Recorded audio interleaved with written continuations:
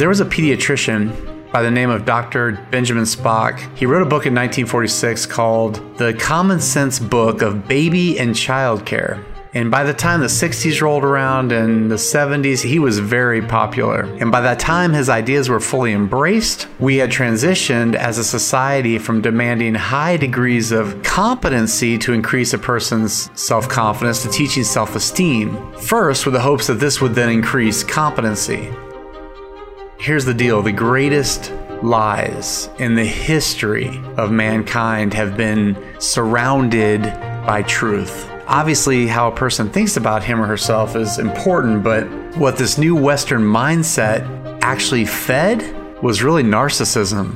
And instead of confidence that's bred by competence, what we actually ended up with is vanity that was kind of bred by undeserved pats on the back. Problem with narcissism is it feeds the biggest monster of all, and that's pride. And the problem with pride is we begin to think a little too highly of ourselves. The Bible says in Proverbs 16:18 that pride goes before destruction, a haughty spirit before a fall. Proverbs 16:5 says, "The Lord detests all the proud of heart. Be sure of this, they will not go unpunished." See, we end up starting to believe that we are really great people when we feed this self-image monster, and when we feed this pride, and when we feed this narcissism. We start really believing that we are great people. And sometimes great people don't think they need a savior.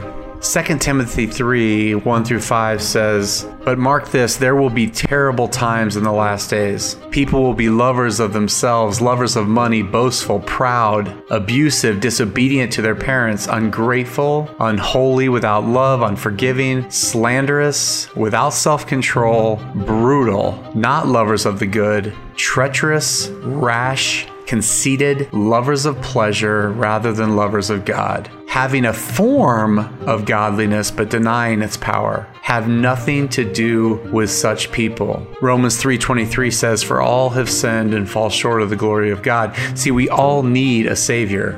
It's really not about how great we think we are. Deep down, trust me, we all think we're pretty great.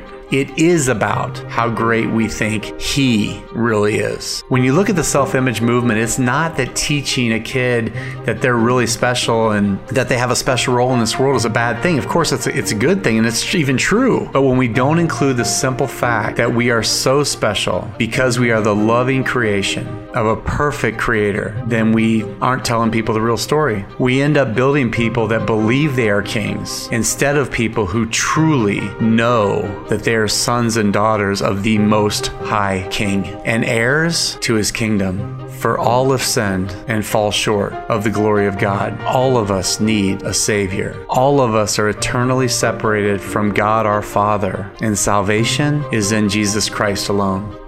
Until next time.